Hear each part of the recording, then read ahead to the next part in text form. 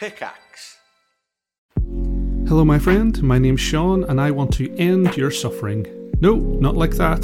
With meditation in my new podcast, Mindfulness for Gamers.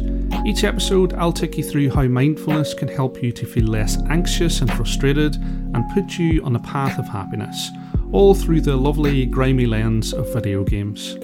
So make time to level up your mental health and take the first step on your spiritual skill tree. Join me and subscribe to Mindfulness for Gamers right here, right now. So a couple other questions. What's the name of the tradition you were part of when studying to become a monk? I actually studied a lot of different traditions. Part of the reason I didn't really take vows was because I couldn't find a tradition that fit 100%. That's the other reason I didn't take vows. So I studied with a lot of different traditions. That's part of why I do what I do. So my experience with meditation is that I was explaining this to Dr. Mike on our last stream, but the challenge is when you learn meditation from a monk. What? It's just crazy to be like, oh, I was explaining this to Dr. Mike on another stream. Like, Dr. Mike is great. He's a good dude. So the challenge is that when you learn meditation from a monk, they usually are from their tradition, right? So they're going to teach you their way of meditation. And I've just met very few people from one tradition who will say to someone, if someone comes and tries to meditate with them, I don't know if I've heard it very rarely. I'd say 95% of the time, they don't say anything like this. And that's generous. And they don't say oh, you would be better suited if you went to a different tradition. Right. And so part of the reason that, I teach meditation the way that I do is because not all meditations are the same. And it's not really about whether they're equal. It's just why are there, if you look at sort of the karmic tradition of religions, like Buddhism, Hinduism, Jainism, things like that. Wow, thank you, Morbid Rainbow. Thanks. Again? Wait. I don't know, but is this bar updating? Honestly, I really like rounded numbers. They're pleasing. Yeah, but this is going to get trolly if the bar doesn't update, dude. We're going to be extracting donations to preying on the people who are touch OCD. 73 cents just to get other people to... Anonymous has donated $1,000. What? You guys. Yeah. Thank you so much. So, to put donations into context a little bit, we give out these things at the foundation called Second Chance Grants. And so you can apply for a grant somewhere between $500 and $2,500 to I need to cover rent for another month so I can continue to look for jobs. I need to cover this much of my tuition. So this money can really help people. Why are you laughing? I'm laughing because I really do want someone to we don't solicit that hard for donations, right? We're here, we just tell you guys what we're going to do with the money. And it's if you guys want to support our work, we'd love it. This is what we're here for. And if you guys donate $5, we'll use that. If you guys donate $15, we'll use that. But I really do want to see a $333 donation and 33 cents because that would be cool. I just feel, I feel that. But then I don't know if that's perfect. Happens? And then we stop getting donations. That's fine. It's if that's the end of the road, that's the end of the road. We're going to do what we can with what you guys give us, which is what Healthy Gamer is all about. And everything that we've done is because of what you guys have given us. And that includes not just donations. It also includes your attention. It includes your views. It includes your subs. It includes telling your friends. It includes, I know this is crazy, telling your parents. And so this is where maybe I can segue. So I want to just tell you guys a little bit about the research that we're doing. So we have 3 IRB approved studies that are underway. For people who don't know, anytime you do an official research study involving humans, it has to go through something called an institutional review board, I believe. So if you want to do studies on humans, you have to get approval from an outside third-party institution. So we're running 3 studies right now. They're entirely self-funded. Just to give you guys examples on what the studies are. One study is to see if coaching is actually helpful. I know we talk about it. I know we have these preliminary outcomes. I know it's like a product that we offer. I know it sounds weird, but we're actually objectively studying whether we can help people. Now, I personally feel really confident in the coaching program, and at the same time, as an organization, we think it's important to have objective measurements. And if the coaching program is not effective, then we'll publish that, right? Like, it's important for us to know. I mean, preliminary data, I'm like 99% sure that the data will be good, or that it'll show an effect. But, so that's one of the biggest studies that we're doing is like, is this experiment actually helping people? Now, we get a lot of anecdotal evidence, right? People are saying, oh, coaching has helped me a lot and things like that. And like, so we get that a lot. But the question is, for does it, like, can we actually say, like, scientifically that it works? I think people are screwing up. Someone donated 30. No, they didn't screw up. They fixed it. Wait. No, hold on a second. Yeah. Because someone donated $33, then someone donated $300.33. But then some rando in the middle screwed it up with $1.69. And then we can't really get mad at Stringard, who donated $20 for a good cause. Like, we can't get mad at him. Get mad at him. Because he's trying to make the world, or she is trying to make the world a better place. So we can't get upset with them. But inside, I'm a little bit disappointed. No, thank you. Seriously, you're going to help someone with that money. We're going to put it to good use. We're going to put for therapy for Alok's OCD. So a couple of other research projects. So we've got that. So here's another big thing. So I actually had a really interesting conversation with, a colleague from Harvard today who was talking about, the academic approach to like video game addiction. And I think a big problem with gaming addiction is like everyone's studying it. They're like, is it an addiction? Is it not an addiction? No one is really looking at the positive impacts of video games. And so part of what we're actually trying to do is develop a standardized instrument. And this is what we use internally, right? So what we try to do for people who are addicted to video games is we ask them about their negative video game behavior, but then we also try to do like measure what's happening. Morbid Rainbow, you're the best for trying to keep rounding things the right way. Morbid Rainbow and PP. That's amazing. Yeah, it's a fun stream when we're giving more attention and praise to the person who donated $9.64 as opposed to the anonymous $1,000 donation. Totally fine. Morbid and then Rainbow. some people are just giving $69.69. Yo, if you guys are giving that, it's not even like, sure, you can show that, but then the total is not going to be that. Like, if you're trying to do the 69,420 business, you're going to like, you gotta do maths, chat. You gotta troll it to the next level. Best number. Number. Anarchists. Can I keep spieling about research? Because I'm excited about this. This is what Alok does. I'm from Harvard. Blah, blah, blah, blah, blah. And nobody does this. But at Harvard, we do this. And if this doesn't happen at Harvard, then nobody can do it. So then we have to do it. And even if we can't do it at Harvard, then we must do it ourselves. No. You're missing the point. I'm saying even at Harvard, they don't do that. But here at Healthy Gamer, we do it. Like, you've got the accent. Said. No, like... I did mention that, but because I'm from Harvard, if I didn't hear it, it didn't happen. No. The emphasis is the ego is on Healthy Gamer, not on Harvard now. No, it's I everybody changed the that's sweatshirt. been to Harvard I'm wearing the... has the ego wherever they go. You know why she's upset? Why this is an issue for her? I'm not upset. This is not an issue. This is a general arrogance that I see. But you're the expert. Mm-hmm. Let's hear it. Well, I think it's just, At Harvard, we don't know. We don't know what we don't know. Some of us applied to Harvard and got in, and some of us applied and didn't. Sometimes people are bitter about that. Is that what we're doing? Is that what we're doing? No, we're not. I'm sorry. I love you. You're great. Some people I've told you that I to grad school the first year they apply. And some people fail to get in several years in a row. Fair enough. And by the way, I didn't go to med school at Harvard. It's tough. I know that. No, I actually think it was great that Kruti didn't go there. It was good.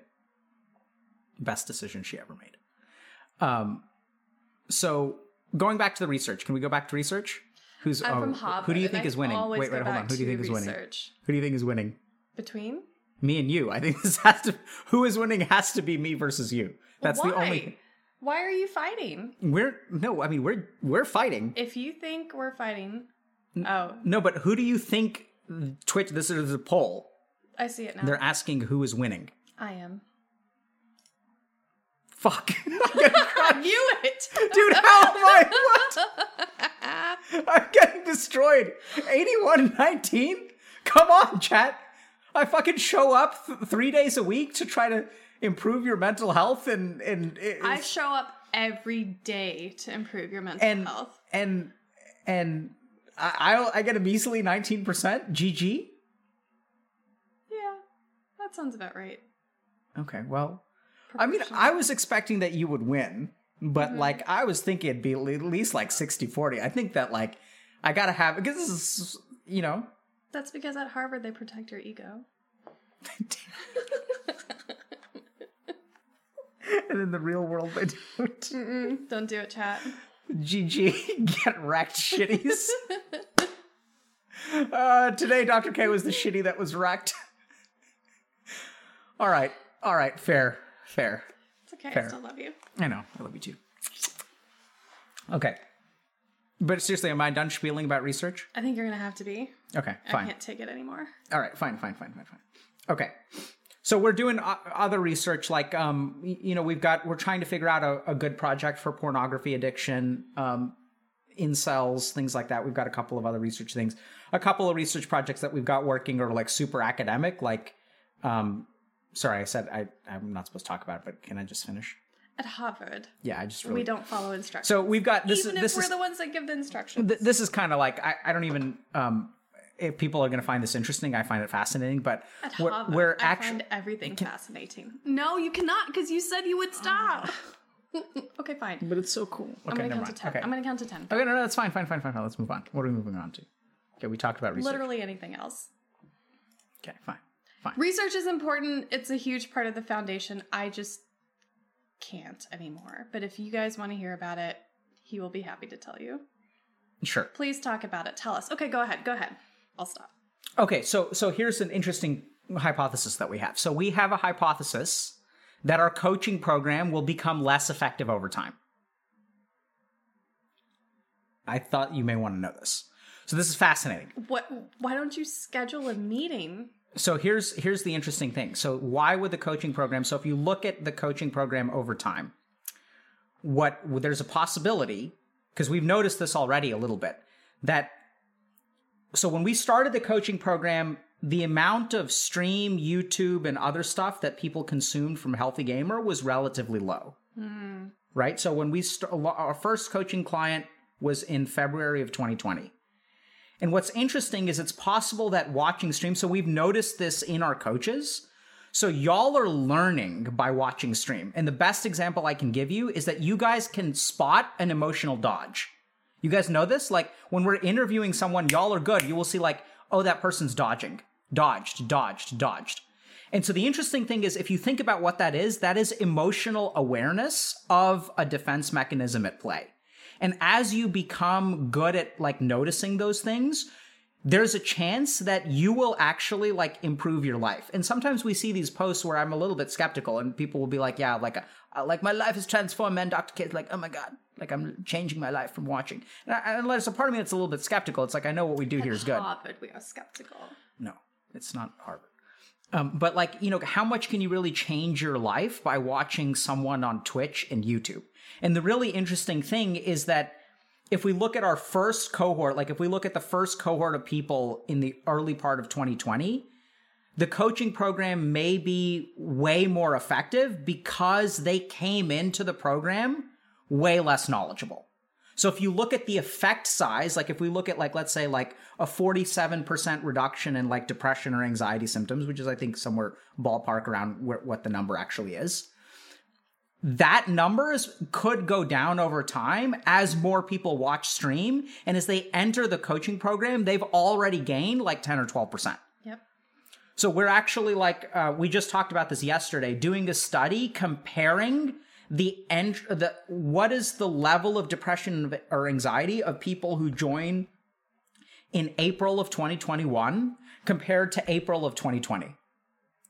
And because it'd be really interesting if the baseline is different, because if our coaching program reduces, like let's say we see a 30% improvement instead of a 47% improvement, why is that? Is it because coaching has gotten less effective? I actually think it may be because, I know it sounds crazy, but y'all are learning. And so, like, there's some improvement from just watching YouTube or Twitch or whatever. And it's not just watching, it's the application, right? So as you guys, like, watch this stuff and you apply it, it's possible that the baseline of people who enter the coaching program will improve. So that's the kind of research that, like, we want to do that I find fascinating. Like, you know. Well, I think it's so powerful to have a more robust kind of toolkit other than, like, because the mental health landscape traditionally is just therapy and meds, and it's so great to have like a more robust kind of toolkit around like content, education, skills building, coaching, all of those things, rounding out and showing that they're effective. I love it. Okay, so just a couple of comments. So one person is like, couldn't COVID account for the difference? Absolutely. So remember, what we're doing is a cross-sectional study comparing 2 points in time, so there's no causation there. But we can still point out that the baseline has changed, right? For whatever reason. So it's possible that coaching was more effective in 2020 because people were worse and their baseline was lower because of COVID. So coaching was able to help them more. That's absolutely, we can't look at causation from two cross-sectional studies at 2 points in time, right? We can just say that these two things are associated, but we're not sure if that's what the cause is, which is why, brilliant, one of our researchers talked about seeing whether there's a correlation between entry into the coaching program and the number of hours that you watch on Twitch. So that's the next study, which is like, is the number of hours that you watch our streams or YouTube content correlated with your baseline when you enter the coaching program? Because then you can get closer. Then you could say maybe it's not COVID because we can actually demonstrate a relationship between these two variables. Anyway, I'm done nerding out. Well, I think what you're saying, I mean, I think it's great because then you're saying, like, is just information, like, what is the power and value of information if you are pursuing some sort of... But, sorry, I said I was done. Can I keep going? No? Okay. At Harvard, we say we No, because, like, seriously, like, this is fascinating. So I want y'all to really think about this. Like, there are mental health challenges which things like dating apps are creating new levels of pressure on our mind, right? Video games, YouTube algorithms, all of these things, Instagram, all of these things are creating new kinds of mental health challenges. So the question is, can we fight fire with fire? Can we actually use content on the internet to improve someone's mental health? Forget about therapy, forget even about coaching. Is it possible to demonstrate that YouTube or Twitch can be used to actually statistically significantly and clinically improve your mental state? Yeah. That is a revolutionary question that we must answer, because right now we're losing the battle against mental health, the war. Like, it's getting worse every year. It's the only part of medicine that is not improving over time. And so we've really got to start to think a little bit about, like, as we add these more and more, like, wonderful and yet toxic things to our mind, like, how are we going to deal with that? And the power of community too. That's something I'm interested in, because, like, so our 3 pillars are content, coaching, and community. And I think exploring impact of content is amazing, but I think so many, especially through COVID, so many of us, like, kind of all we had was each other. So I think that's worth exploring as well. So Aaron Internet asks, is mental health actually getting worse? What is your evidence? Yes. Mental health is getting worse. Let me see if I can find. And it disproportionately affects young people, by the way.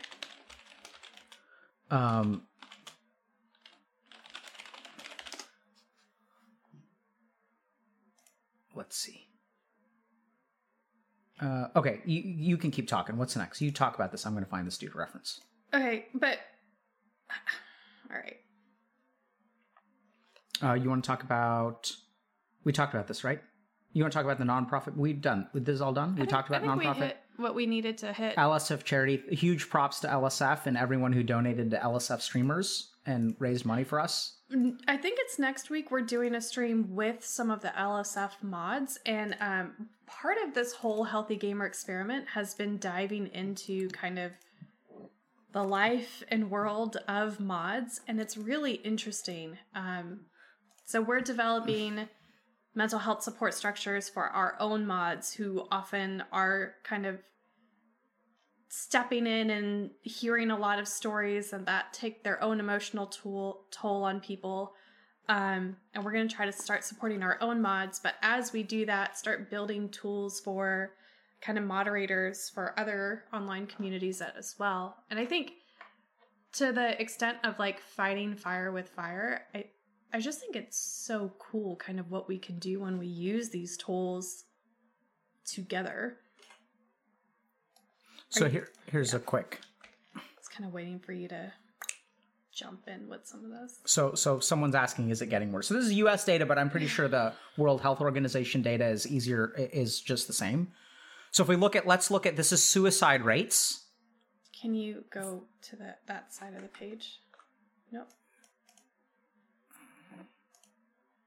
So this is suicide rates, okay? All ages, age adjusted. So this looks like it's Hispanic origin. So the trend is same across all, I think pretty much. I mean, there may be differences, but so if we look at like age adjusted, right? So like this is death rate by suicide. So 13 people per 100,000. And then it goes down to the 12s, goes down to the 10s, and now it's on the climb again. Right? So 10.4, 12 like this is an alarming increase. You guys get this? This is like a 40% increase in 20 years. And then let's see if is this just Hispanic? Yeah, so this looks like it's just Hispanic. No, it's not.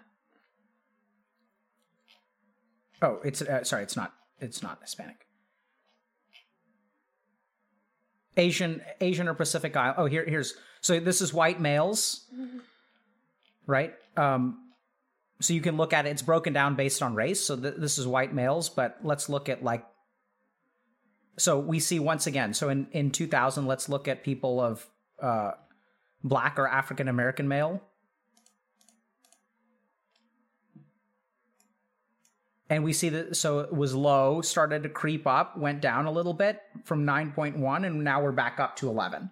And look at the climbs with young people versus older people. Like, it's worse for young people. Yeah, like, good point, right? Look at this. 11% up to 16%. That is shocking. Almost 17, yeah.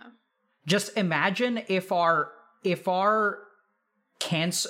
death from cancer rate increased by 50% over 20 years, what would people be doing? Like, this is staggering that I want you all to think about this. People are killing themselves 50% more than they were 20 years ago. That is a shocking increase. Like 50% increased suicide rate. Disproportionate for young people. Disproportionate for young people. I mean, you can look at, all that data, like it's from the CDC. And by all means, check out the World Health Organization. But like, when people are like, what's my evidence? Like, you can look at that and you can dispute some of these numbers. You can say it's due to this, but even if you forget all of the nuances and you be as generous as you can, like maybe it's not actually 50%, maybe it's 50% in this particular ethnicity, in this particular country. The overall trend across the globe is like staggeringly bad. Cancer has not gotten 50% worse. It just hasn't. Right? We're doing better. Like COVID, you could easily argue that, infectious disease, we're losing the battle on infectious disease, but I don't think so. I think it's actually COVID in some ways is a sign of medicinal success because we've been working on an HIV vaccine for 40 years. And like we have a COVID vaccine within 1 year.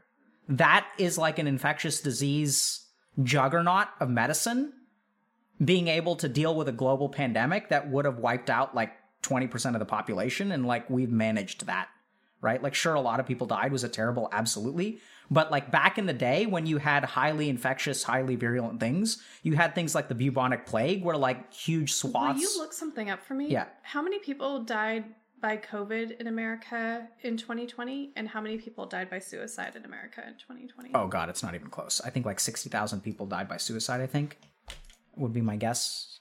I thought I saw... Dude, COVID is crushing every other. Yeah. I remember 1 month where there were more... It's like orders of magnitude. Yeah. I know depression tripled. Look.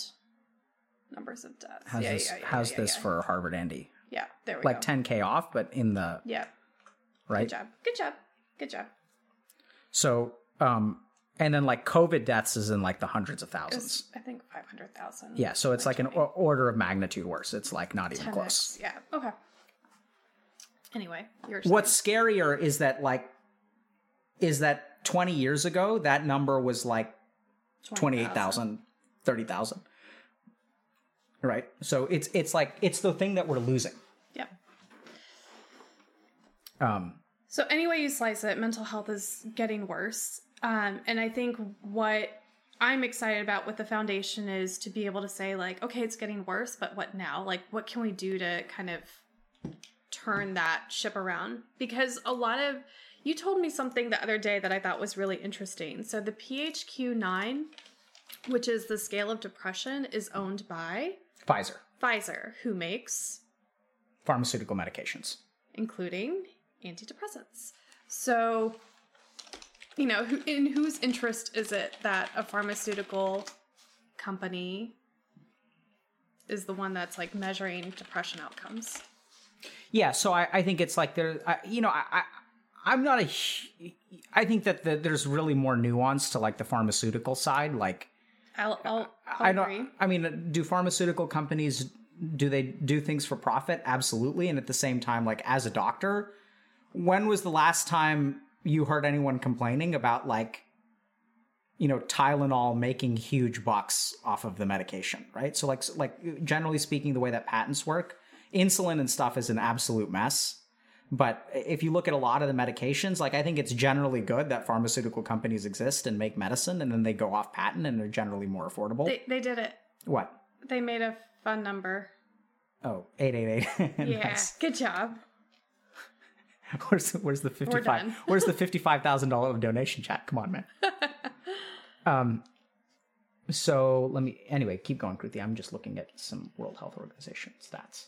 I mean, not to like belabor the point a million times, but I think there's just more to mental health than has been done. And I think there's a larger interest here, right? And one of the joys of this experiment is that you guys are the ones who fund us. So we're not beholden to anyone else. Yeah. I could give a shit about the insurance industry. I could give a shit about therapists. I could give a shit about your parents. Like, I don't work for them. I work for you guys. And that's why this foundation is going to happen. So I think that this, so like, I got to talk more about research. Sorry. Gotta. So this is why we're developing the instrument to quantify like video game addiction. That includes positive effects of video game addiction. So this is the big problem in the academic community right now, is that like all of the instruments just look at the negative sides of video gaming. So, you know, if you take away someone's video game, does it help them in school or stuff like that? Like possibly. But the question is, does it worsen their anxiety? Do they lose a sense of community? Like, do they lose like their connection to the people that are like important to them, like our Discord communities and things like that? So we're testing, and we've already developed it. So it's undergoing testing to see if it's actually valid or not. But an instrument that looks simultaneously at negative impacts of video games and positive impacts. And what we find through our program is that this is, you know, what we're shooting for. People play fewer video games and they enjoy them more. So I'm not playing 20 hours of LoL a week. I'm playing 10 hours of LoL, and I'm having more fun playing 10 hours than I ever did playing 20 hours. So that's what Healthy Gamer is about. It's about helping y'all have a good time, building a life that's worth living, Valorant, whatever. Dota, whatever. If you're playing 20 hours of Dota, 10 hours of Dota, no one's having a good time. Rookie numbers, yeah. Right? So anyway, so that's why we're doing all this stuff. And I just don't know that, like, if I'm a pharmaceutical company and I'm developing an instrument to measure video game addiction, I cannot conceive that the pharmaceutical company would care at all about measuring the positive effects of video game addiction. Like, why would they care about that? Like, people just don't care about that. And so a big part of the research that we do is it's like, and it makes sense, right? So I talk to people about this, you know, about like in the American Psychiatric Association and things like that, even at the World Health Organization, about like, you know, how much funding is there for video game addiction? And they're like, there isn't. People are dying of opiates, like at an alarming rate. So that's what we're focused on. Like, I don't blame them, right? But at the same time, these things are important. Like, if you look at research on incels, literally 20 to 30% of the papers on incels focus on like 5 individuals. A third of our research on incels is focused on 5 mass shooters. And so what that means is that, like, there is a huge skewed perception in the academic literature because that is like the small, tiniest percentage of the incel, right? It's like how many incels exist and what percentage of them become school shooters. And there's an academic bias towards these things, which sort of makes sense, right? Because you get like people at academic institutions that are like, oh, let's study the school shooter because it's like interesting, right? Because that's what gets in the news. But for like, you know, 1 out of like 100,000 incels that picks up a gun and goes crazy, there's like 99,999 that are like suffering at home. And whether they're femcells, incels, men, women, like, we just don't know. And it's a growing problem. And who's going to study this stuff? Right? And it's, anyway. I feel like I should stop talking about it. So, like, I love Wait. research. You should have... I know. I'm sorry. What? I'm sorry. I should just stop talking about research, but it's like, now you guys have gotten me started, so... Did they get you started? Yeah. Or did you get you started? Well, I mean, I didn't have something else to talk about, At Harvard. No, I mean, like, if I was interviewing a person, I wouldn't cite statistics right and left, right? Like, but it's like... Does anybody have a fun question completely unrelated from research? We can talk about other things that we're Are doing. you a quitter? I think that's what it says. I should put on my glasses. Does he continue Harvarding? Yes. That's right, chat. Help your bro Dr. K out. Give me a license to keep spieling. No. Oh, no, please. Yeah, who's winning now? Not me. Well, that's probably a loss for both of us. I know. So I'll tell you guys just something else, okay? This isn't quite research. So the other thing we're doing is we launched a pilot program for people who are high performance. So, you know, a lot of people in our community are struggling to like get some of the basics right, which is totally fine. Like, you know, you got to start your journey from where you are. It doesn't matter where you want to go. You got to start from where you are. And in my case, I started my journey like less than a 2.0 GPA, nothing near a Harvard Andy. And you know, it was rough. And you got to start where you are, right? And it took me years of applying to graduate school and not getting in. Whereas some people apply the first year they get in because they generally are capable and functional human beings. And then there's us. So the other thing that you know, if actually most of my work is actually done in sort of optimizing performance. So I'd like do consulting and stuff and work with like, you know, physicians and investment bankers and stuff. This is the AMA Disabled Divine. It's just... What? There are other questions about, like, is this the AMA? Is the AMA happening? So I'm just telling them, yes, this is the AMA. Sure, you guys can just ask questions. So we launched a pilot program for people in our community who, like, have some of the basics down. So, like, you know, are hopefully able to engage in relationships, have jobs, potentially have successful jobs. And then we tried to figure out, like, how can we help these people grow? How can we help them, like, you know, find their dharma? How can we help them find work-life balance? So the high-performance pilot is actually going really well. Just to give you guys, like, some of the examples of the issues that people deal with. So one of my favorites is, like, work-life balance. So some people will talk about, oh, like I need to build work-life balance in my life. And then like, it's really fascinating because as you talk to these people, like what you'll find is like you ask them. So let's say you're overworked, you're working at 110% right now, right? Or let's say 100%. And then if you actually ask them, like, what happens when you get some slack, right? Like what happens if we gave you 10%, if we gave you 26 hours in the day instead of 24? Because people are looking for productivity tips. They're looking for like, oh, how can I be more efficient? And then there's a really fascinating pattern that happens that a lot of people don't realize is that the more efficient you become, you don't start balancing your life. You just take on more work, right? So as you become more efficient, you sign up for more projects. And so the work-life balance has nothing to do, and this is the problem, is everyone's looking for productivity tips. They're looking for ways to be like more efficient.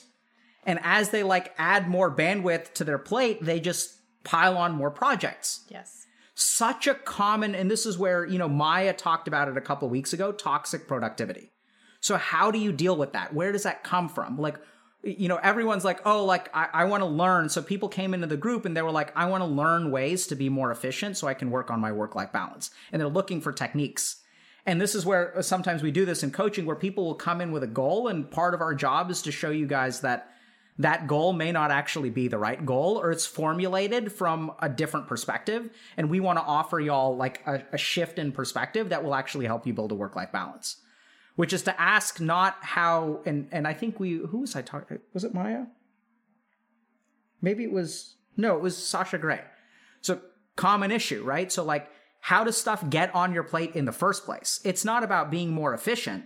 It's about what's going on in your head that lets you put more and more stuff on your plate. And until you figure that out, you will never have work-life balance. It's not about efficiency. It's not about productivity. Because a lot of people who are like the high performance folks, like if you guys have a good job, if you're like Sasha Gray and a successful streamer and has a TV show on Venn and stuff like that, like you know how to be productive, you know how to be efficient. The issue that you still need to figure out is what's the internal driver that's getting you into these situations. You're not talking to me, right? Because I have no work-life balance.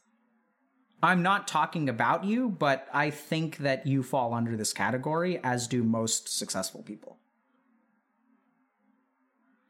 So working through that is important.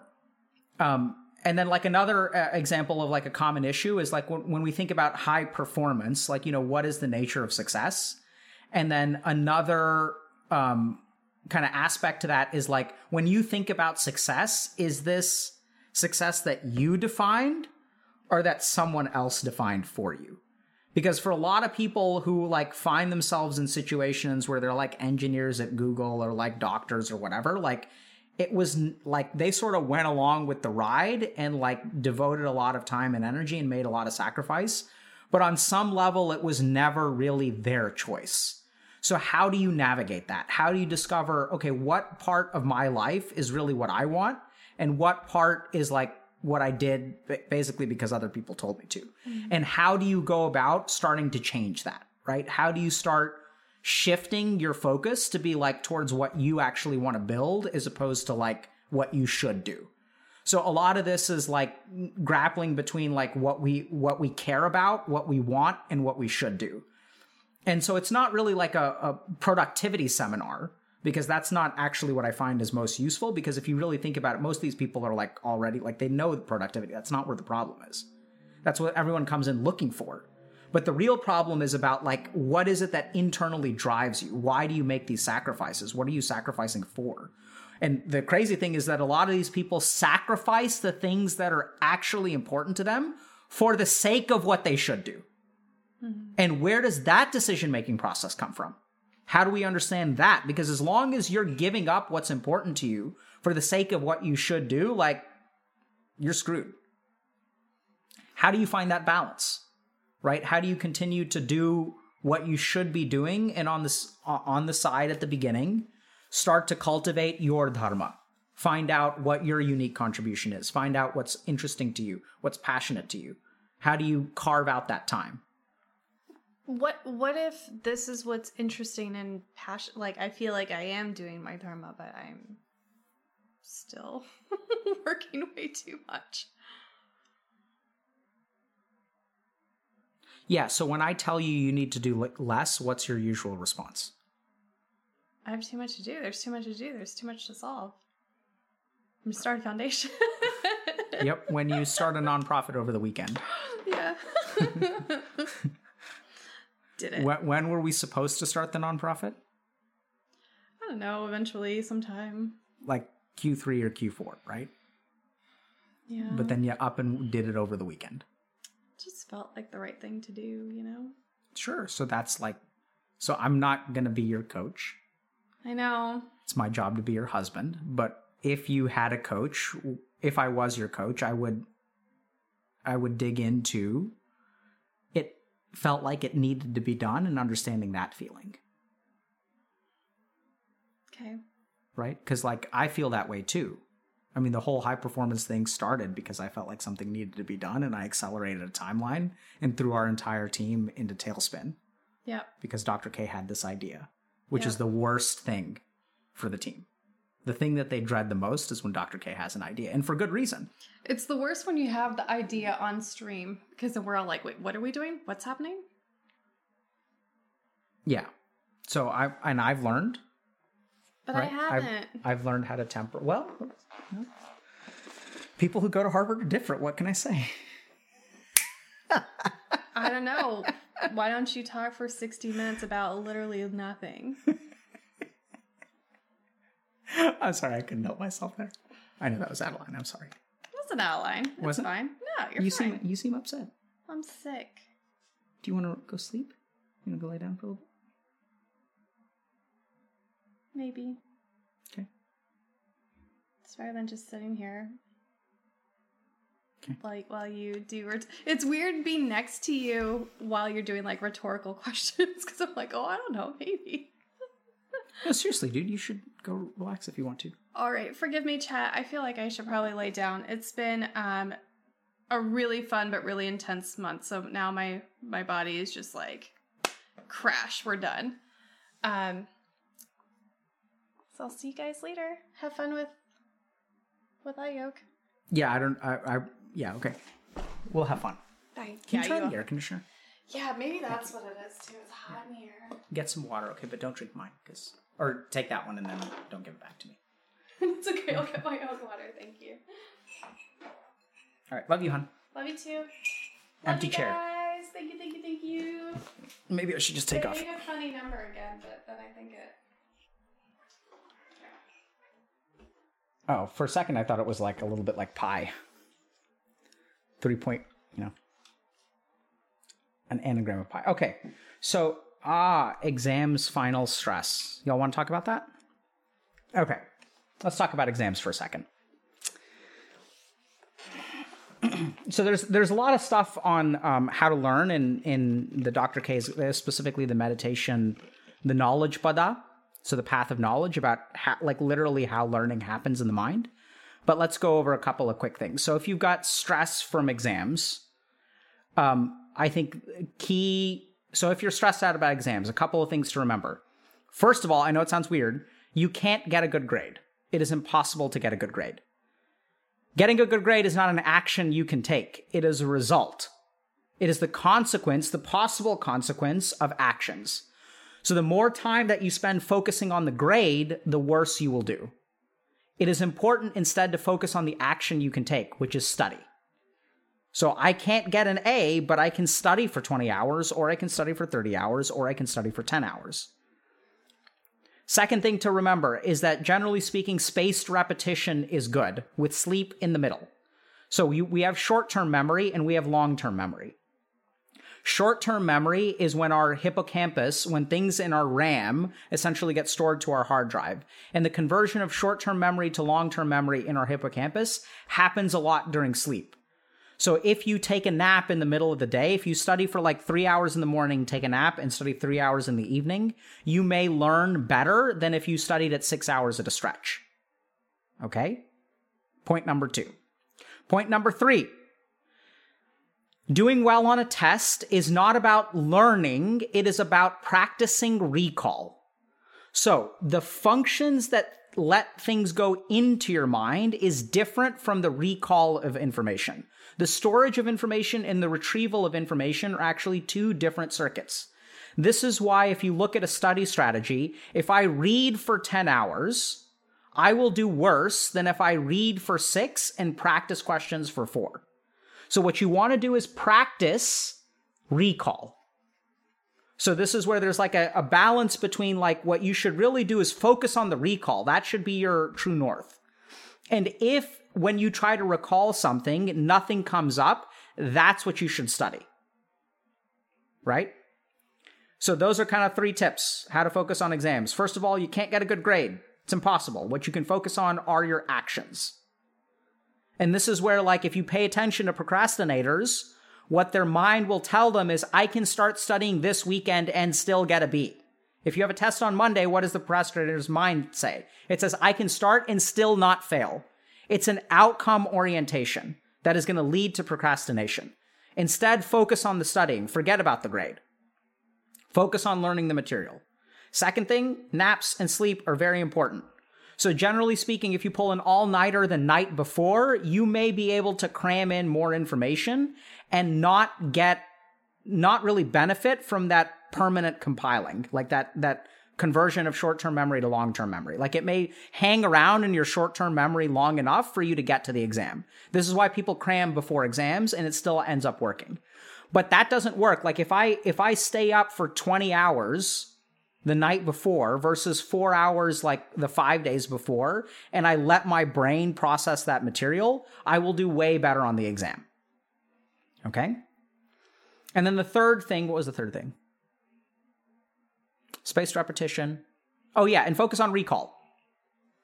So focus, and then the other interesting thing, so this is a little bit more complicated than we have time for, but there are different study strategies depending on your Ayurvedic dosha. Okay? So case in point, vatas are like harebrained. Like I can give you all an answer, and I like literally said these words like 60 seconds ago, and I forget what point number 3 was. Classic vata memory. Okay, so if you're vatas, you want to take more breaks. You want to start early in the morning, you want to wrap up early in the day and take as many naps as you can.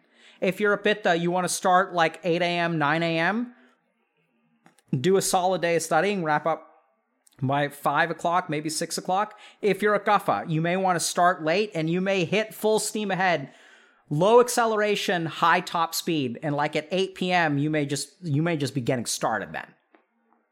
Right? So as kaphas, you're going to kind of like learn, like it's going to like ramp up and then you'll really be chugging. It's like the StarCraft equivalent of 2 rapid expansions before you build your first like military unit. Right? That's a kapha. Like vatas are rush strategies. Pittas are like 2-base timing attacks. And kaphas are like, I'm going to span all over the map before I build a Zergling. And then I'm going to go from 50 to 200 supply and I'm going to roll over everyone late game. Rush strat, mid game, late game. Okay? Easy. Gaming analogy. Done. Who needs a complex answer? Got a gaming analogy. What if you're 50% vata and 50% pitta? Great question, right? So you want to do something in the middle. You don't want to go for a hard rush, but you want to do an early game timing attack with the option to expand like into mid game, right? So you may want to start a little bit early. You may not want to take a nap. You may be able to go a little bit longer. Vatas, like, so as a vata, what I would do is study like 4 2-hour blocks in a day, potentially. I mean, really, I only study 2 hours a day, but like, I would study at a 2-hour block. As a pitta, you may be able to swing a 3-hour block or a 4-hour block.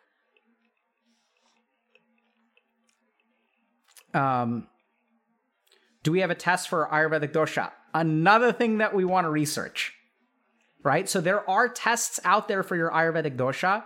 I know it sounds crazy, like none of these have been scientifically verified. I haven't been able to find a single one that's actually scientifically verified. So we're in the process of developing one. It turns out that is actually very hard to do, but we're working on it.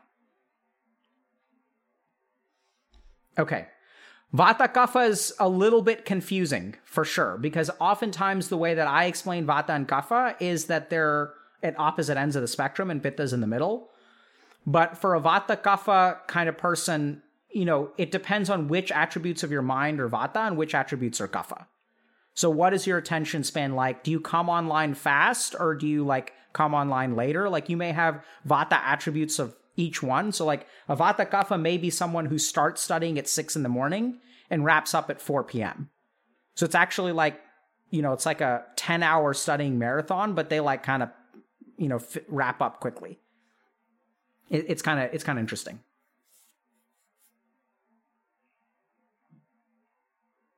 How do you get to identify them, though? So we're going to try to put together something for, worksheets for Dr. K's guides, at least. So we're working on that now. There are questionnaires and stuff. I think there's a questionnaire on our Discord somewhere. That's like a, there are questionnaires, but I'm making that myself. And once we have a good one, we'll let you know. So like there's, check out Tech Teller Pog. Good job. Is there a link? Check out the wiki.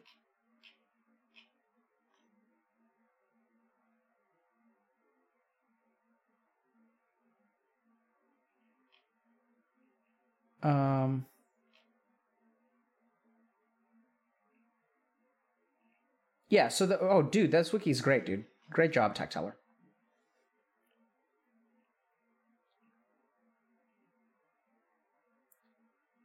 Okay.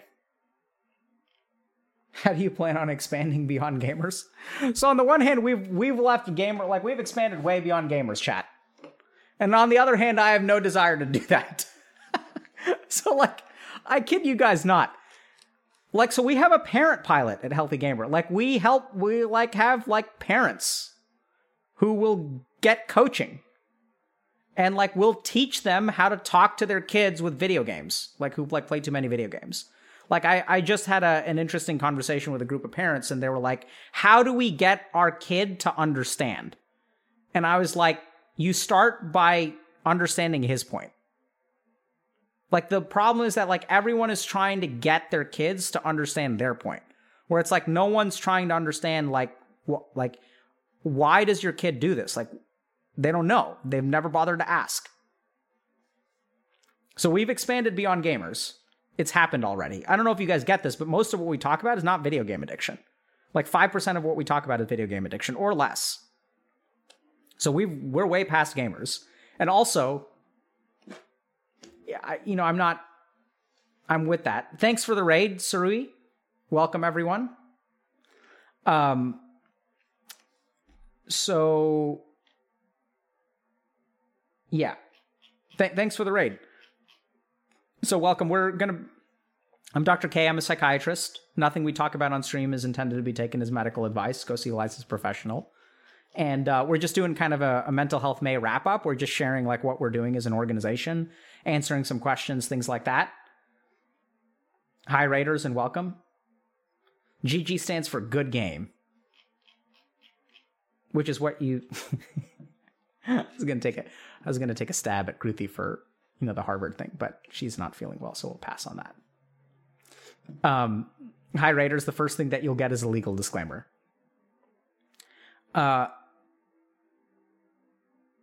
Do you have a podcast? I think we may have something up on Spotify, but I think we're going to be working on something a little bit more. Where can I find your... Oh, yeah, so where can you find our research? So we're going to publish it, and then you can find it in an academic journal, but we'll probably upload it, we'll make it available. But we're going to publish it in a peer-reviewed journal. So like we've submitted the Incel paper to one journal. It got rejected. It was kind of like not their scope. So we submitted to a second journal. So hopefully once it gets approved, you'll be able to read it.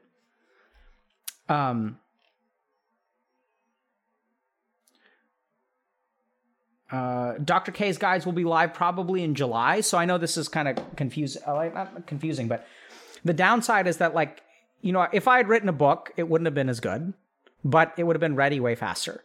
So the thing that's really cool is like we actually have a team of like developers and designers who are amazing and are actually like building like they're building a program basically. Like there's a lot of back end logic to the guides.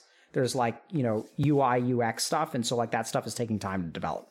As it turns out, building a choose your own adventure of like informational stuff is like complicated. So we had the choice between, as I've joked about a couple of times, we can do the Cyberpunk release, which is hype it up a lot and have it be a dumpster fire that barely works. Or we can do the Star Citizen release, which is no release at all, and have something and raise a bunch of money and then have it in development, like raise what, like $270 million, and then just have it in development for the better part of a decade. And what we're going to strike, what we're shooting for is somewhere in the middle, where like it was supposed to be, we actually wanted to launch it in May, right? Because like Mental Health Awareness Month. But frankly, like to make it a good experience, we're shooting for a minimum viable product, which is not going to have everything. It's going to have like the most important stuff, but there are other things that we're planning on adding to it over time. It should be like a complete experience, like definitely doable. But there's some things like we want to create more supplements and things like that. But like the research is going to be there. The worksheets are going to be there. The videos are going to be there. The branching logic is going to be there. And things like that. Do you think today's feminism is a God thing? I'm not really sure that feminism is related to theism. Do you believe in toxic masculinity? Once again, is that like a religious question? Do you discuss about breathing in your guide? Yes. We talk a lot about breathing and several breathing meditation techniques. So Dr. K, any thoughts on psilocybin research for depression and other mental illnesses? Yeah, the research is promising.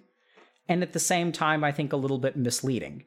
Because what we don't have good literature on, even though it's a very common occurrence, is like case reports of bad things that happen when you use hallucinogens, right? So like I think this is where the research is really promising, but that research is done in controlled environments. So like the studies on psilocybin, for example, will have 2 or 3 doses of psilocybin done in controlled environments over like 8 or 12 weeks. And you process each of those experiences with a therapist, which is what leads to good clinical outcomes. And so some people will use these substances without the guidance of a therapist, and they also get, they have good experiences with it, which is totally fine. And some people use that stuff, and I've worked with these people before, and will have lifelong, like, new anxiety or PTSD from it. So it can be dangerous too. So I think that, like, the research shows that it is promising, but as we have learned in medicine the hard way, a lot of promising treatments come with, like, real problems when you apply them to mass scale. So be careful.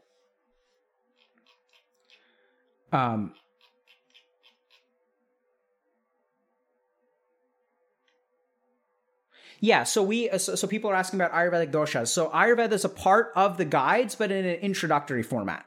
So Ayurveda, as it relates specifically to depression and anxiety, are in the guides. So there are like maybe 2 or 3 videos. There's like a small section about Ayurveda, diet, herbs for depression and for anxiety. And so that's there, but we want to make a more in-depth guide to Ayurveda down the line. Is there a way to make an appointment with you? No. And this is one of my biggest regrets in terms of working at Healthy Gamer. So like, on the one hand, I got to be honest with y'all. So I like to stream. But what I really love doing is like individual work. Like I love working with like individual people. Like I love hanging out with people, and I think like the guide is cool and all, but in my heart of hearts, what I really love doing is just talking to people. Like I love doing individual work. Like my dream is to one day, retire and then just go back to being a dude who has an office where people like show up and we kind of sort things out one-on-one. Isn't that what you do on stream? Yeah, why do you think I do that on stream instead of anything else? Right, so the only difference on stream is I'm still talking to someone one-on-one because that's what I love to do. It's just there happen to be a couple thousand people watching. Or in the case of, once it rolls over to YouTube, a couple 100,000 people. But, you would have it that, yeah, so I've got a big waiting list, man. It's sad. Like, I feel bad sometimes because people are looking for help and I just don't, I just can't work with like 10,000 people. I just can't do that. So someone's asking, I'm very happy but want to understand myself to be more productive and stay happy. Is it worth looking into your guide? I'd say absolutely. Because, so this is why we kind of bundle things, right?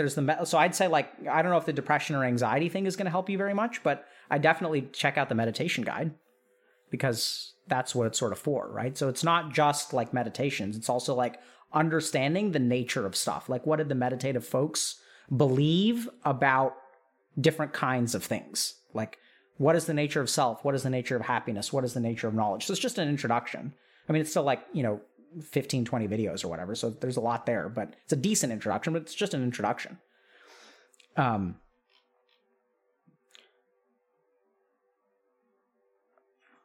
Why do people deserve anything in life, good or bad, if we didn't choose to be born? Okay, so that's a fascinating question. Okay, so Magikarp has a great question. Why do people deserve anything in life, good or bad, if we didn't choose to be born? Okay, now we're going to go on a different, no more Harvard Andy, okay? We're going to do like meditation Andy. So the first question is, where do you get the idea that you didn't choose to be born?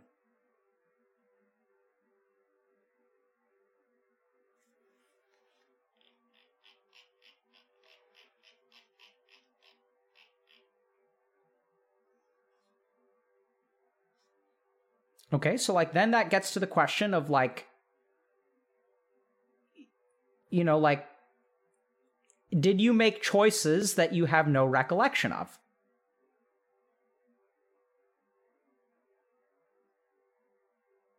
So it's interesting, right? Because hold on a second, because if you're saying that, let's be scientific, is it possible to make choices that you have no recollection of? The answer is absolutely yes. I can guarantee you 100% that when you were 8 months old, you made a choice to try to pick up an object, and you have no recollection of that making that choice. It is absurd. So like, then it gets kind of weird, because what is the foundation that we're using to assume that we didn't make a choice? It's lack of memory? Because that's a terrible foundation. Think about all the choices that you've made in your life. How many of them do you recall? On March 21st, 2018, what did you choose to have for lunch? Do you remember? If you don't remember, does that mean that no choice existed?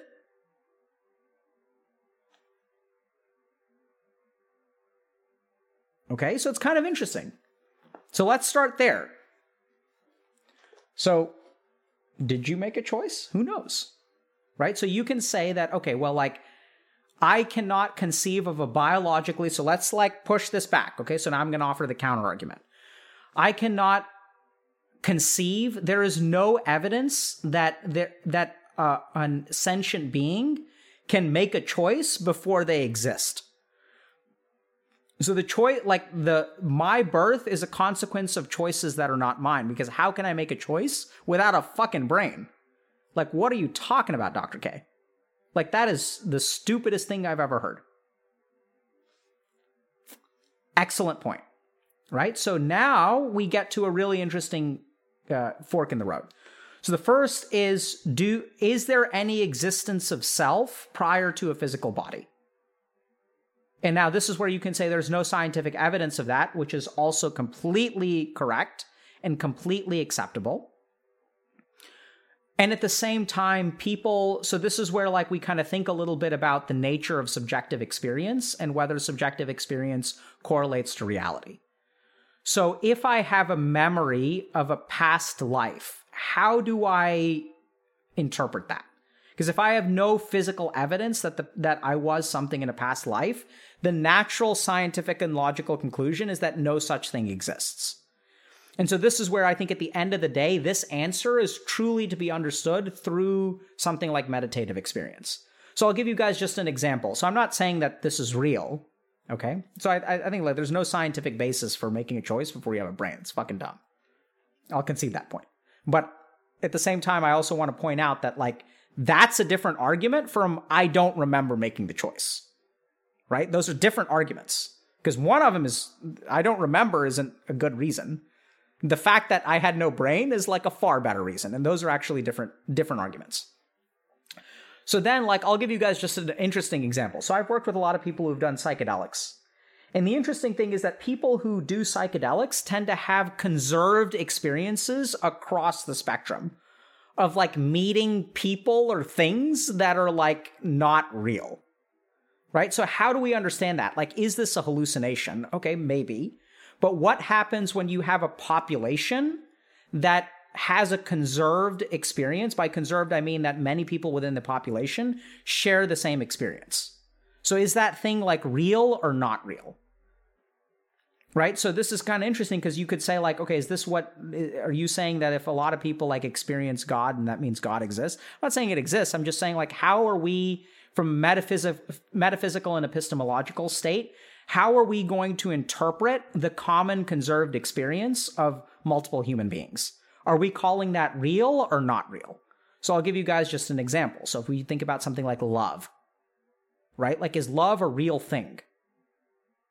It's a conserved human experience, humor, right? So you can do some kind of neurological correlation, but just because something gets correlated to neurology doesn't mean that that is where it exists. And I think this is something that I sort of disagree with a lot of the scientific community. So I think that you can have a phenomenon that exists in one dimension that also transcends that dimension. So the best example that I can think of is, even though I can't see wind, you can't literally see wind, but you can see the effects of wind on like a sheet that is hanging outside to dry, right? So the actual physical observation is the sheet, and you can infer that there's wind, even though there's no direct observation of wind. You can't see wind. You can never see wind. It's impossible to see wind. It's invisible. There's no direct sensory experience through sight of wind. There is simply the effect of wind that you can observe with sight.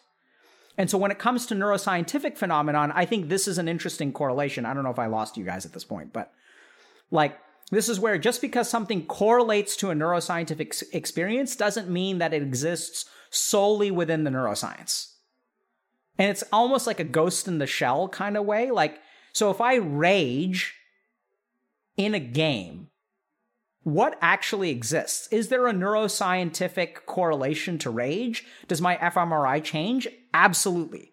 But is that the only place or the only extent to which rage exists? Is within the brain. So then how do you describe, like, because I know it sounds kind of weird, but a brain is a physical matter and the feeling is like a different dimension of existence.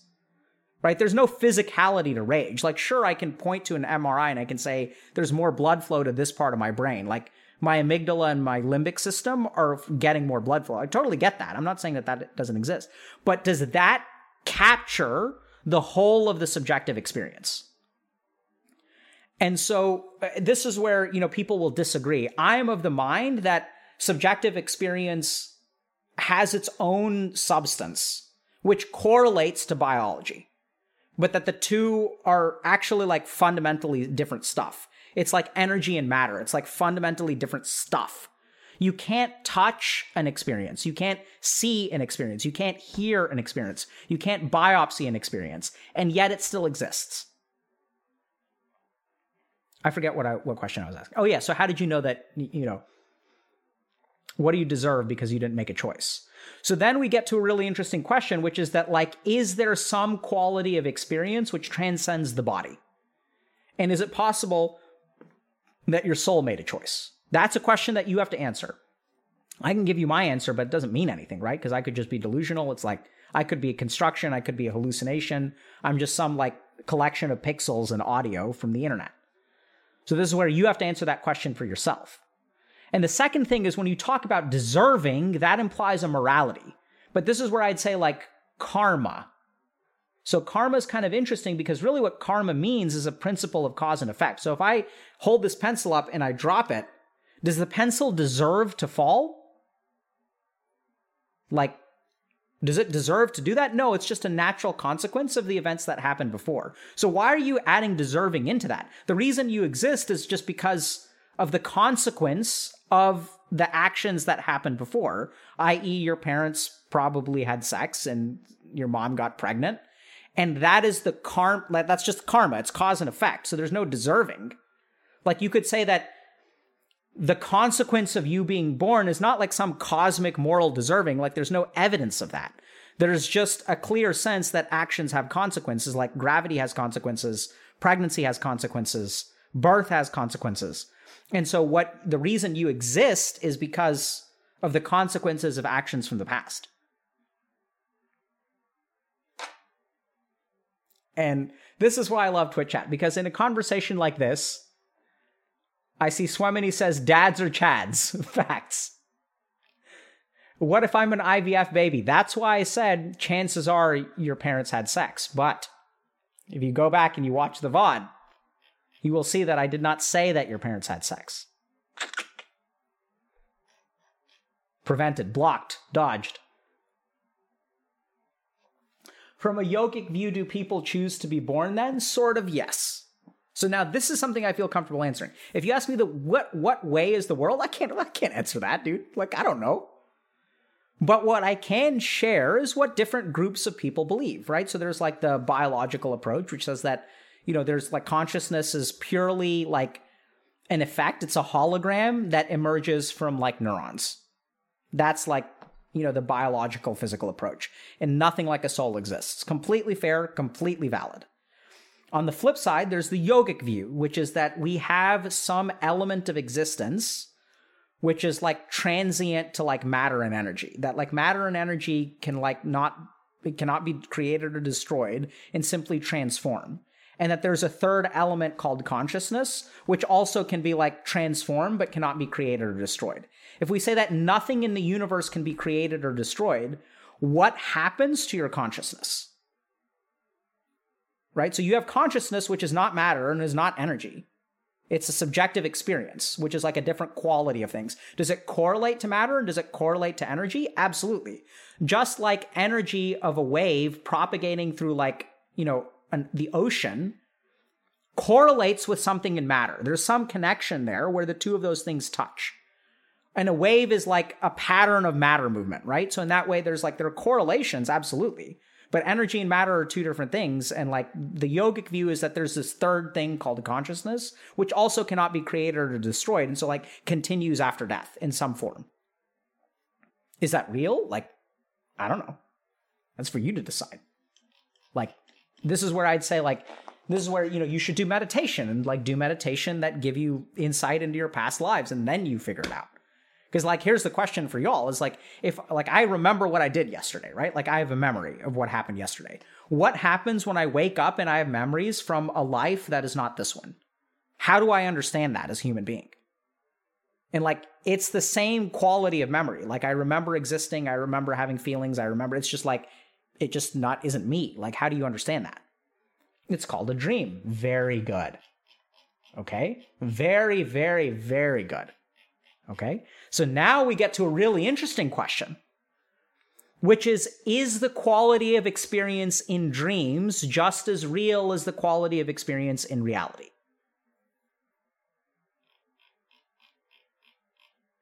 Is the feeling, if I'm afraid in a dream, how is that different from fear in real life?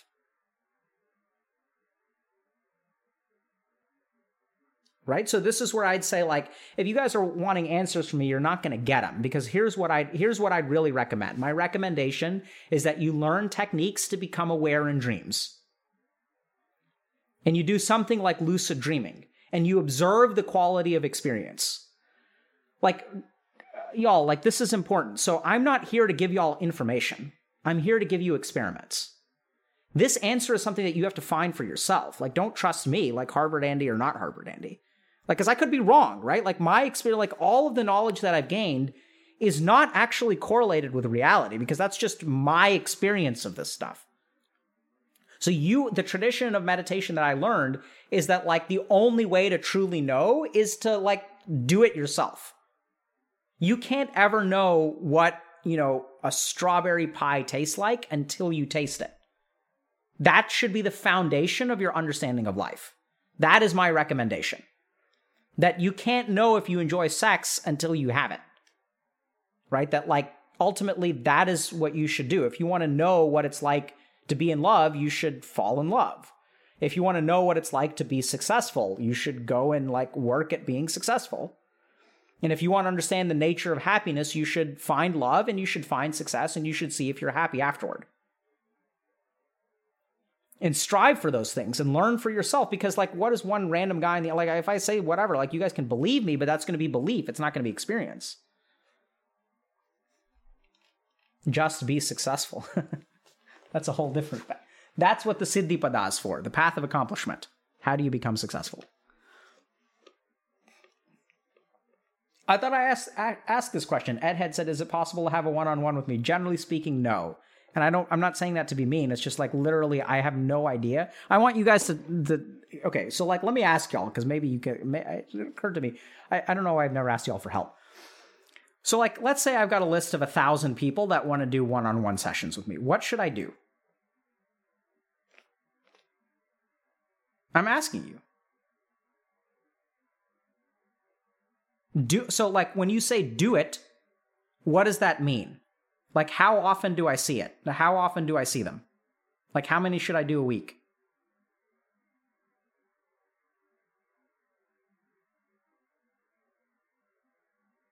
So I pick randomly. And how many hours should I do this per week? 30 a week. So I should stop streaming and shut down Healthy Gamer. Because that's what 30 a week will cost.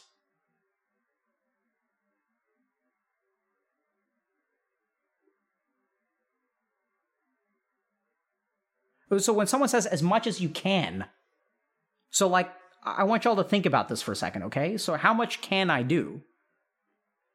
Like I work right now 50 to 60 hours a week.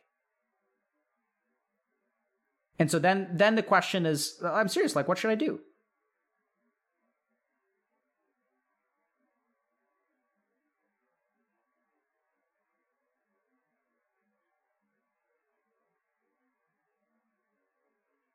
So now I have another question. So generally speaking, in my experience, 1 hour is not really enough to like help someone significantly. In my experience, working with someone like over the course of 3 to 6 months is really what helps them change. So should I give everyone 1 hour and like it not maybe, I mean, I don't think it's effective. Maybe they think it's effective. Or should I do what I think is effective?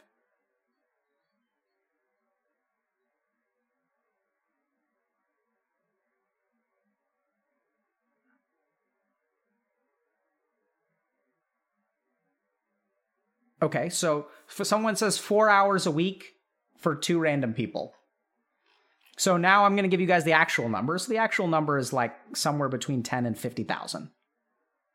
So if I do 4 hours a week, let's say I work 48 weeks a year, that's 192 people per year.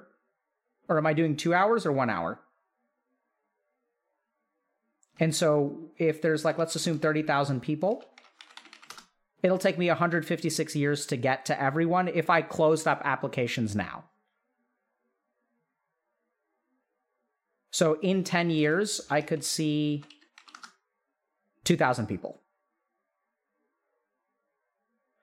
So when people say like, oh, like, you know, can you see me one? Like, I'm genuine, like, I'm curious. So when people say hire a team, like, why do you guys think we have a coaching program? Like, literally, like this is the problem that I face. I'm not trying to be mean. It's just, I'd love to work with everyone. Right? So like we've now had, I think, over 4,000 coaching clients. So we've actually made a dent in the people who are asking for help. Interesting thing is if you look at the outcomes, most coaches are just about as good as I am. Right? So it seems like they actually, like their outcomes are comparable to mine. And that's why we're doing it. Like that's why we're hiring coaches again, right? Because like this number keeps going up. And so now with the foundation, we can also like we can continue to support people. About 10% of our coaching clients have been free, I think. Maybe more, maybe less. I'm not 100% sure. That changes every week to week.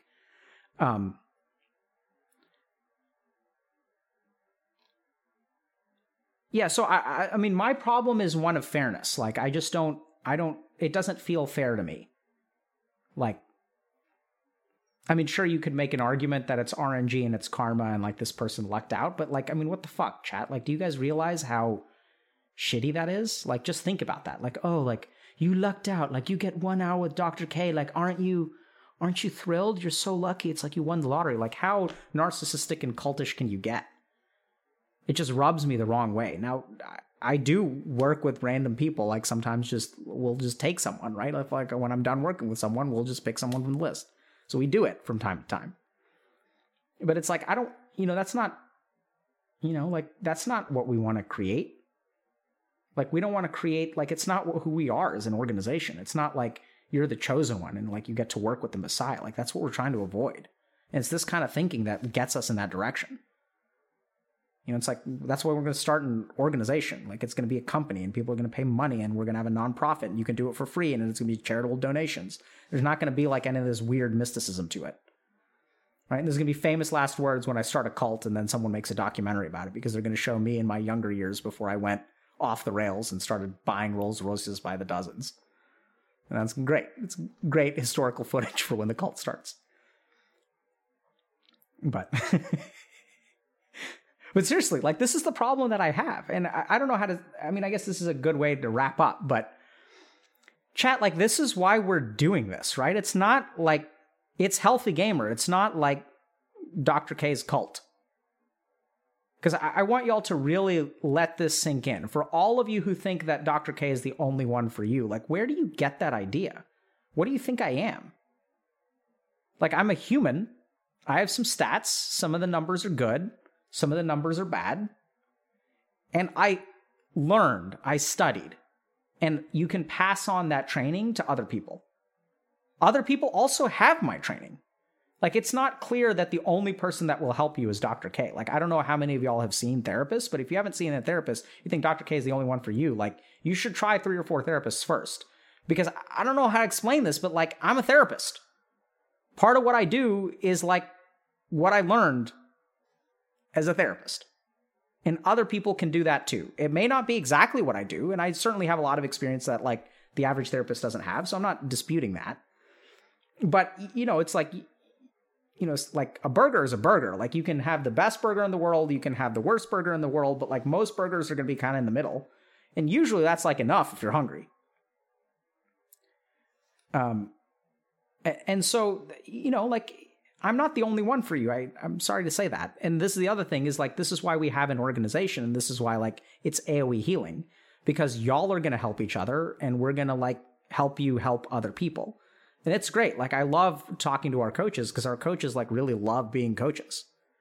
And, I can't share this, but there was we had, like, a great session a couple months ago where people were just like, I'm so glad that I'm able to do this because I was lost. And, like, now I'm, like, helping people put their lives together and it, like, feels good to, like, make the world a better place.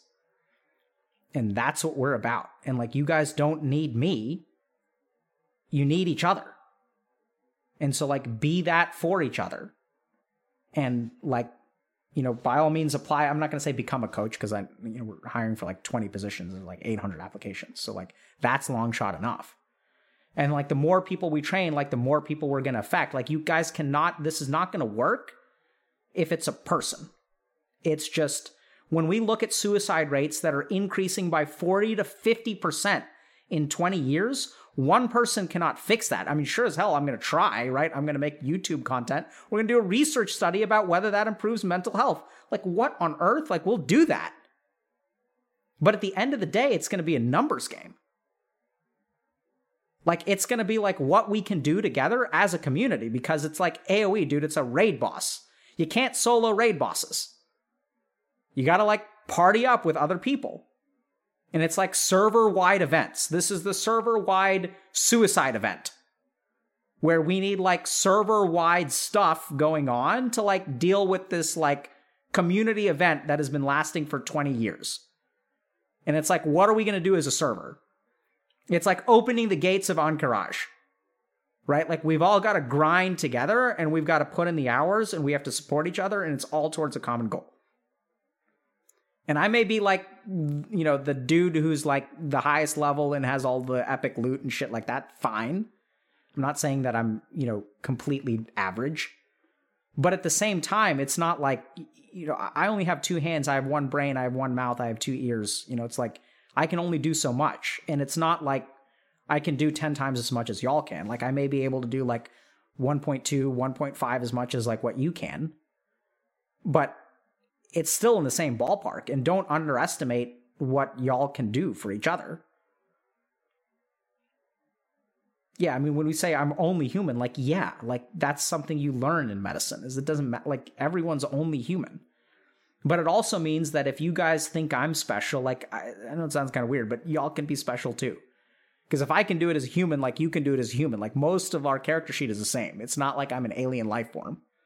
You know, it's like, we're like born, like, the character generation is basically the same. And then it's just like, work through the stuff that you need to do, grow in the way that you can, and people, like, need your help. Start to get your shit together.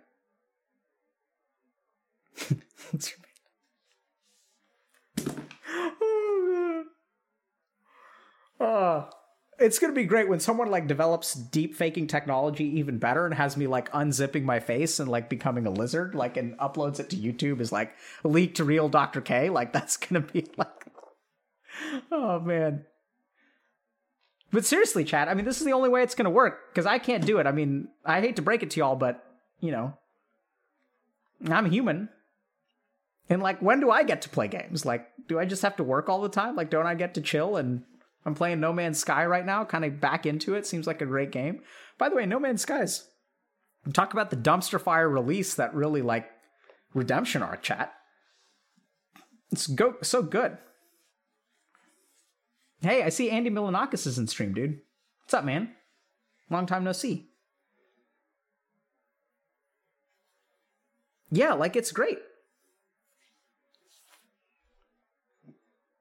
Yeah, and I see people are, you know, offering thoughts of Wreckful, which is, like, you know, I hope he rests in peace, seriously.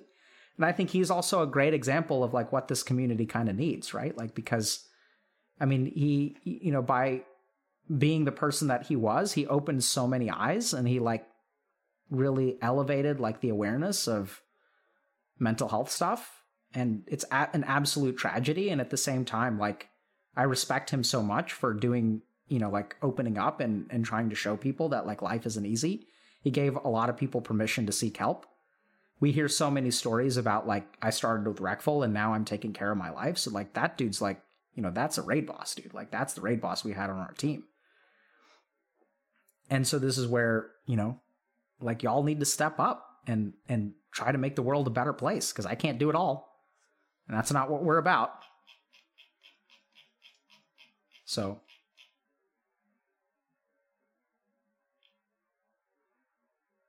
yeah, sometimes I watch his streams. It's kind of, you know, sad, but bittersweet.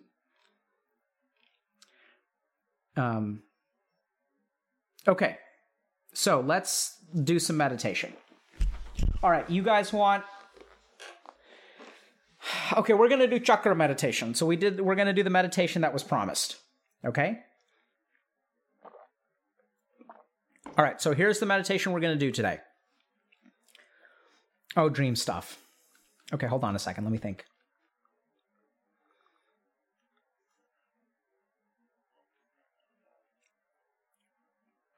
No, we're going to do chakra meditation because the dream meditation is pretty simple. I've the first step to the dream meditation I've taught before, but I feel like it'll be a little bit... okay, we can do it.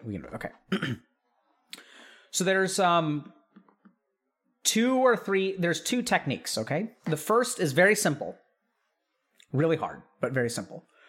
As you're going to sleep, catch the moment of sleep. So notice the moment that you fall asleep. And so what that means is, it's kind of weird, but like, y'all know that when you, so you're awake, like you're in bed and you're awake and then you fall asleep. And so consciousness turns off during that time. And your mind can actually be active in sleep. That's what we call a dream, right? It's the activity of the mind without awareness is what we call a dream. And sometimes you'll even have awareness within a dream. You'll realize you're dreaming. So we can see that the quality of awareness and consciousness is actually independent of the quality of mental activity. Because otherwise, like, you know, because you can have a dream and you can be aware in a dream or you can be unaware in a dream. Usually you're unaware in a dream. Even in something like a daydream, so you can have your mind wandering and lose awareness, and that's what we call a daydream. It's like you lose track of time and your mind is still operating. So awareness and mind are actually separate qualities. So the first technique for sleep is to catch the moment of sleep. So watch, and you'll feel it, right? Like, I know it's kind of weird, but you'll feel as you start to drift off, you can start to like get like you can hold on to your consciousness like a little bit more and a little bit more, and you're like, oh, I'm falling asleep now, and then you'll be out and you'll lose the awareness. And then the next day you can like go a little bit further, like catch the moment, like look for it, look for it, look for it, look for it, look for it, catch it. You'll lose it anyway, so you'll fall asleep. And so in that way, keep trying to catch the moment of sleep. And as you catch the moment of sleep, something magical will happen. But that's where, you have to try it. So for people who have trouble doing this, so like let's say you say that, okay, Dr. K, I want to practice this more than like once a day. So the second thing that you can do is any kind of catching technique. So I'm going to give you guys like a hard one, which is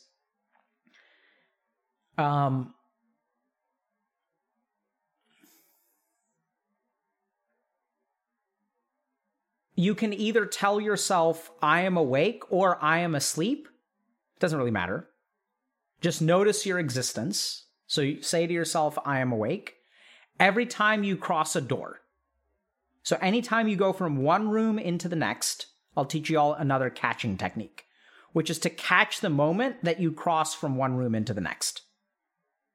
And just notice your existence and your awareness in that moment. It's kind of weird, but like you can, like, so I'm going to ask you to close your eyes and just notice that you exist. Like notice that you can observe sounds, you can hear words, you can feel sensations. Notice your existence and be aware of what you are in this moment. And so what I want you all to do is grasp that awareness every time you walk through a door. Okay? It's not... Thanks, Andy. So it's not... It's not like... What was I going to say? Sorry. Andy's $1,600, $22 donation threw me off. I got to get back to what I was saying. Hold on. Really, bro, I appreciate the generosity. I hope you're doing well. Fuck. Damn it, Andy. Why does your generosity have to short-circuit my mind? So you can notice who you are in the moment and just take a snapshot of that every time you walk through a door. And so what that's going to do, it's going to be tricky, okay? So this is actually like a really hard technique because I don't know if you guys get this, but that is, when you cross through a door, it is the hardest time to be aware. Because usually the reason you cross through a door is because you have a mental process running, and it's hard to short circuit that process.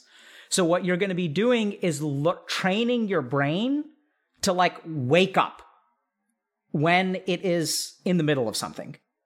So this catching technique is actually really, really important. Can help a lot with people who get stuck with opening up social media on their phone. So this is the technique that I use for people who get like, like if y'all know what I mean, like any kind of transition, before you realize it, you'll open up Reddit. You'll open something up like on your phone before you even realize it. It's like your mind is on autopilot. And then you lose 15 minutes of your life. So the key there is you have to train the ability to wake up. And so the best way to do that is actually anytime you go through a doorway. And so it'll have added benefits, like you'll hopefully overcome some of your like content stuff, like, content addiction, for lack of a better term. And at the same time, it'll train your mind to like wake up, and hopefully you can catch the moment of sleep. Okay, we'll do chakra meditation on Monday. Questions, chat?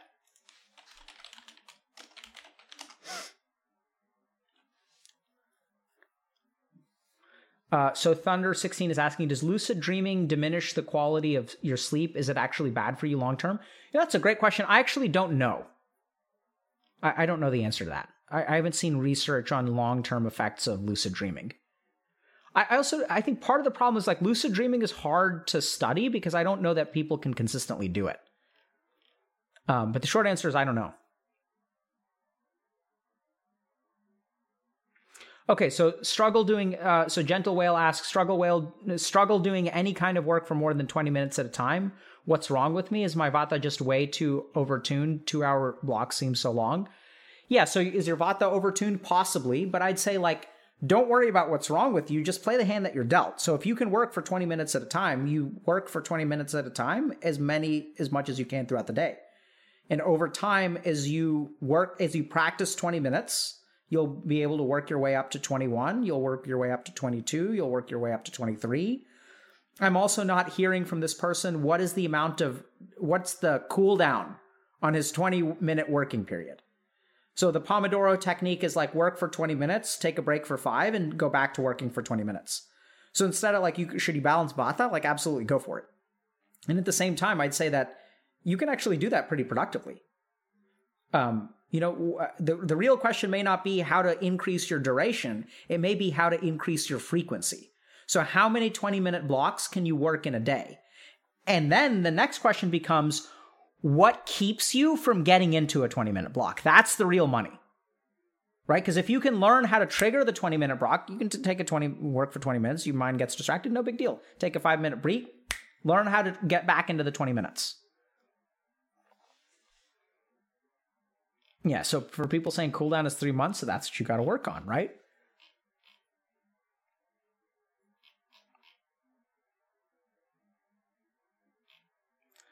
So Tandoor stream is a great question. So I think COVID put a damper on some of that stuff. Because like the goal of the Tandoor is like can feed like 15 people, but like we can't have 15 people over. The other problem with the Tandoor is that it's actually like, I'm pretty good with a grill. Like I have just a regular grill and like a charcoal grill. Pretty good with that. Tandoor is like really hard, dude. It's like such a high level instrument. Like you gotta, like I tried to make naan and it was okay, but it wasn't like delicious. And it's just so much work, dude. You got to learn so much. Other problem that I had is like my kebabs kept falling off.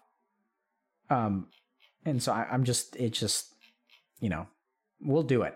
But like, we got to wait until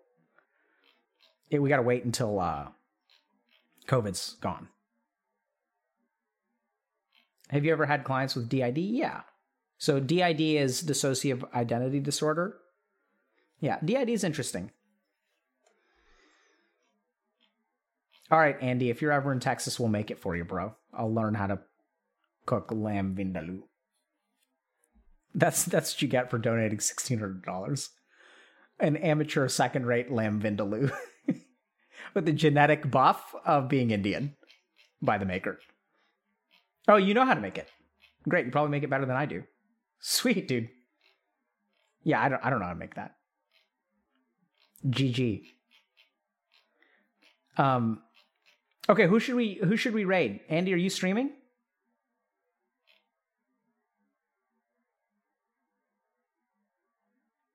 Dr. K, what do you think about reality shifters? Like, I don't know what that is. That sounds like either something on the Sci-Fi Channel or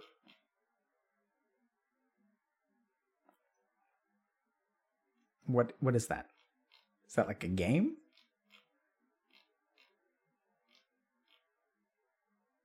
Is Andy streaming? Dude, Andy, who should I raid? Buddy. Yeah, Krishnamurti collab may be tough, right? Isn't he no longer alive? Or did I miss that?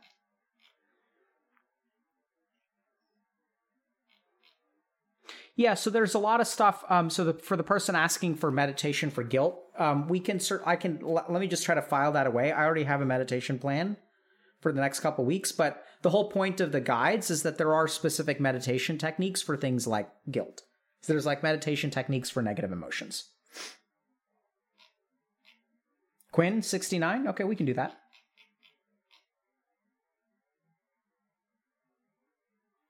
Secondi's nuts. See, this is the thing. When you guys say something like, y'all want to raid Quinn 69 or CCNC? All right, we can raid. Is CCNC streaming?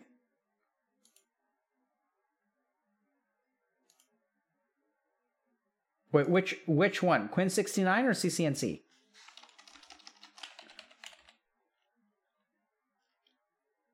Okay. Dude, like they're in the upper division for the major. We can maybe a little bit of Dota bias.